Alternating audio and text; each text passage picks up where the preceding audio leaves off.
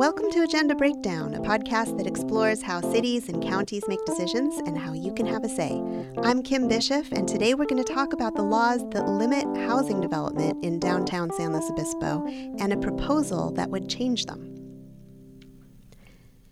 Like most cities, San Luis Obispo has laws on the books that limit the construction of new housing because having too much housing in a given neighborhood used to be a common concern among city residents. Of course, times have changed, and the lack of housing, specifically affordable housing, has topped the city's list of priorities in recent years. So city leaders are proposing a plan that would remove some of the obstacles to building more housing units in the downtown core. It's called the Downtown Flexible Density Program, and here to tell us what that means is Michael Caudron, Community Development Director for the City of SLO. Welcome, Michael. Thank you, Kim. I'm excited to be here. So for starters, what does the term flexible density mean? Flexible density is a way to enable more housing in a particular area. So normally in a development program, cities, jurisdictions that regulate land use have property development standards of all kind. Density is one of those property development standards that essentially caps the number of housing units that can be constructed in a particular area. The city's flexible density proposal is one that would create more flexibility, would allow more residential units despite the density standards that are in our codes. And how do the density laws currently restrict downtown housing? That's a great question, and this is an important concept for people to understand. And I think that if you imagine a downtown building as a box, and you think about the different things that can fill up that box, we have a standard for density that creates an artificial constraint. In other words, you can build a box that's relatively big, but when you talk about housing, you can't fill up that box with housing units because you run up against our limits. And so what flexible density does is allows you to fill up that box, and it allows you to do that with a particular type of housing unit that we're looking for, which is the studio or one-bedroom apartment, 600 square feet or less. So I'm imagining that box filled with housing, and obviously it's constrained by the physical confines of the downtown area. So with growth, does that mean going up? It can mean going up, although I think that when you look at downtown, historically, our downtown had housing above the ground floor. A lot of 2- and 3-story buildings in our downtown core with commercial storefronts, which we always want to maintain. In fact, in the 1950s, about 5% of all of the population of SLO lived downtown in the downtown core. We had over 1,000 people living in the downtown core, whereas today it's about 200 people or less. What happened in the 1960s is that offices became more attractive than housing. As the city built housing in the Laguna Lake neighborhood and in other parts of the city, 60s, 70s, and 80s, those spaces as housing above the ground floor downtown became less attractive, and they got converted to offices. So we don't have to go up to realize the benefits of flexible density. In fact, what this might do is make conversion of office spaces to small housing units a lot more feasible for property owners downtown. I know that there's less demand for commercial retail space now than there was, say, in the 60s. Is there also less demand for office space? Post-COVID, we're learning that there is less demand, at least today. There is less demand for office space. Time will tell whether that comes back. And that's a little bit of the story of downtown. As I was mentioning, it used to be housing above the ground floor, and now it's primarily office above the ground floor. And maybe with the changing economy, we'll switch back and have more housing downtown. So yeah, downtown has been changing, and change is a constant. And another constant is that people tend to be concerned when there's a change that happens intentionally. What are some of the concerns that you've heard from community members about changes to the density laws? Well, the response to the flexible density program has been primarily positive so far, but there are concerns being expressed, and we're paying close attention to those. The one thing that I'm, have been conscious of from the very beginning is that the downtown core includes a historic district. So our downtown historic district includes, some of the most important buildings in our history that we wouldn't want to see, redeveloped in any fashion. And so understanding the opportunities that this creates, but also the fact that there are constraints is an important part of our program in terms of how we communicate. We have a very effective and restrictive historic preservation ordinance. And so even though this new program would apply within the downtown historic district, it would not enable major changes to master list historic properties, for example. Demolition is outright prohibited in the historic district. Do you have the sense that changing the density laws will make a significant dent in the affordable housing problem?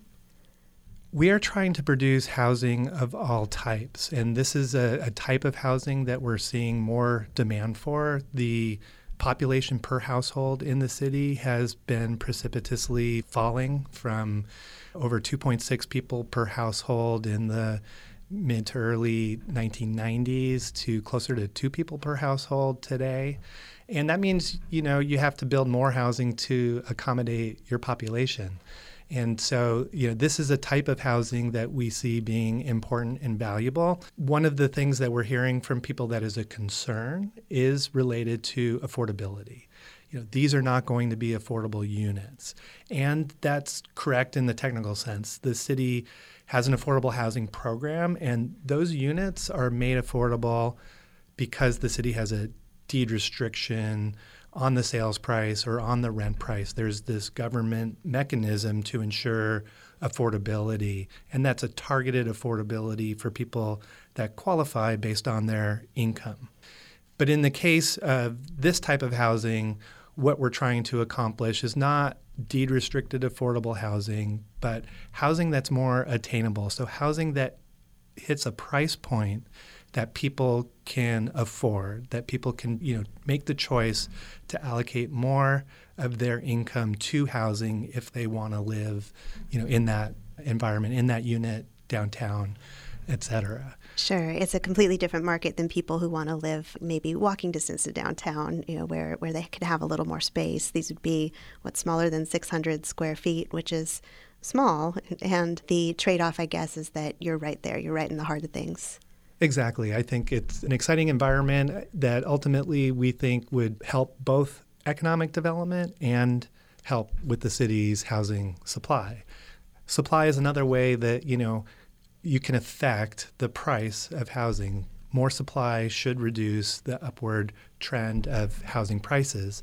At the same time, we know that we can't build ourselves out of high prices in coastal California. That's not realistic. And we have constraints around supply as it relates to water supply, as it relates to transportation and managing that. There are a variety of things that we do in the planning process to determine what our growth will be. And this program would provide, at least initially, up to 500 new units in the downtown core. And the number 500 is out there because it fits within the city's growth projections. And ultimately, the city council may like the program and want it to continue, but that will most likely require some additional work on the general plan, engaging with the community to understand more about where population is headed in San Luis Obispo in the future. But for today, our population projections are in the 57,000 to 58,000 range. We're at about 48,000 today. And so there's a ways to go, but we don't want to overprogram. We're aligned with what our general plan build out would provide for in terms of population. And then at some point, the community and the city council would drive a discussion about if or when it should increase. Who are the biggest supporters of this idea in the community? Are they downtown business owners? Are they, folks who maybe work in SLO but haven't been able to afford to live here? Who are you hearing positive feedback from? That's a great question, and I think it's been something that we have been working on over time. So I think the first time we thought about this concept of how to enable more and smaller units downtown was after our downtown concept plan was updated in 2017 and 2018. And there are some incredible vignettes and renderings of development opportunities in the downtown core in terms of blocks that have a lot of surface level parking that have the opportunity to redevelop. But again, our density standards don't allow for the kind of development that would really make a project like that successful. You would end up having much larger units that maybe aren't as appropriate for our downtown core as they would be in a neighborhood in another part of town. And so trying to align those things has been important. And the idea, I think, started with the downtown concept plan. It's a program in our housing element as well to pursue flexible density opportunities along with a number of other things. And I think that Town SLO and the Chamber of Commerce both have a strong interest in development downtown. So we're engaging with them. We don't have direct support from them yet. I mean, like everybody else, the community is evaluating the proposal to see if it achieves our policies and programs that we've outlined in our housing element. And if somebody wanted to take a look at the proposal and share their thoughts with the city, what's the best way to do that? Best way to do that is to go to slocity.org and search flexible density. And the first link that'll come up will take you right to the page that explains the program, shows you what the program documentation is so you can read the ordinance if you're interested. Or if you're just interested in letting us know what you think, we also linked from that page is an open City Hall survey where staff is evaluating all of the input from the community. And it's a lot of very positive input. Some people want us to do more, and we are doing more. It's just there's a number of, we're doing one program at a time, essentially. So this is one of many. But then there are also concerns, again, about affordability, like that these units won't be affordable. And, I agree with that. They're not going to be affordable in the traditional sense or the way we define affordability. But, again, they may be more accessible to people because they'll be at a lower price point. Right. And it's adding inventory to the city. Absolutely. Yeah. Thank you. And when will a final decision be made on all of this? So the ordinance is going to the Planning Commission on February 22nd and to the City Council on March 21st. So first opportunity to weigh in if in a public setting would be at the Planning Commission meeting on Wednesday night, February 22nd. And then depending on the Planning Commission's recommendation, we would be in front of the City Council with their support on March 21st. And those are both great opportunities to weigh in. Listeners can do that by email, by calling in, or by showing up and providing public testimony in person. Thank you so much, Michael. Really appreciate you taking the time to talk with me. Well, thank you. I appreciate the opportunity to get the word out and look for more feedback from the community on this proposal. Now it's time for today's action item. The Open City Hall survey on downtown housing is open through Wednesday, February 15th. I'll post a link in the show notes, or you can access it directly at slocity.org/opencityhall. After the survey closes, this topic will go to the Planning Commission on February 22nd and then to City Council on March 21st. If you want to stay informed about those meetings and other opportunities to give feedback to city leaders, subscribe to the city's email notifications at slocity.org, and I will put a link to that in the show notes. Today's episode was produced by Samantha Reardon with music by Wes Bishop. If you liked the show, you can go to agendabreakdown.com to listen to past episodes and follow us on social media. You can also find us and subscribe on Spotify, Apple, or wherever you get your podcasts. I'm Kim Bishop. Thanks for listening to Agenda Breakdown.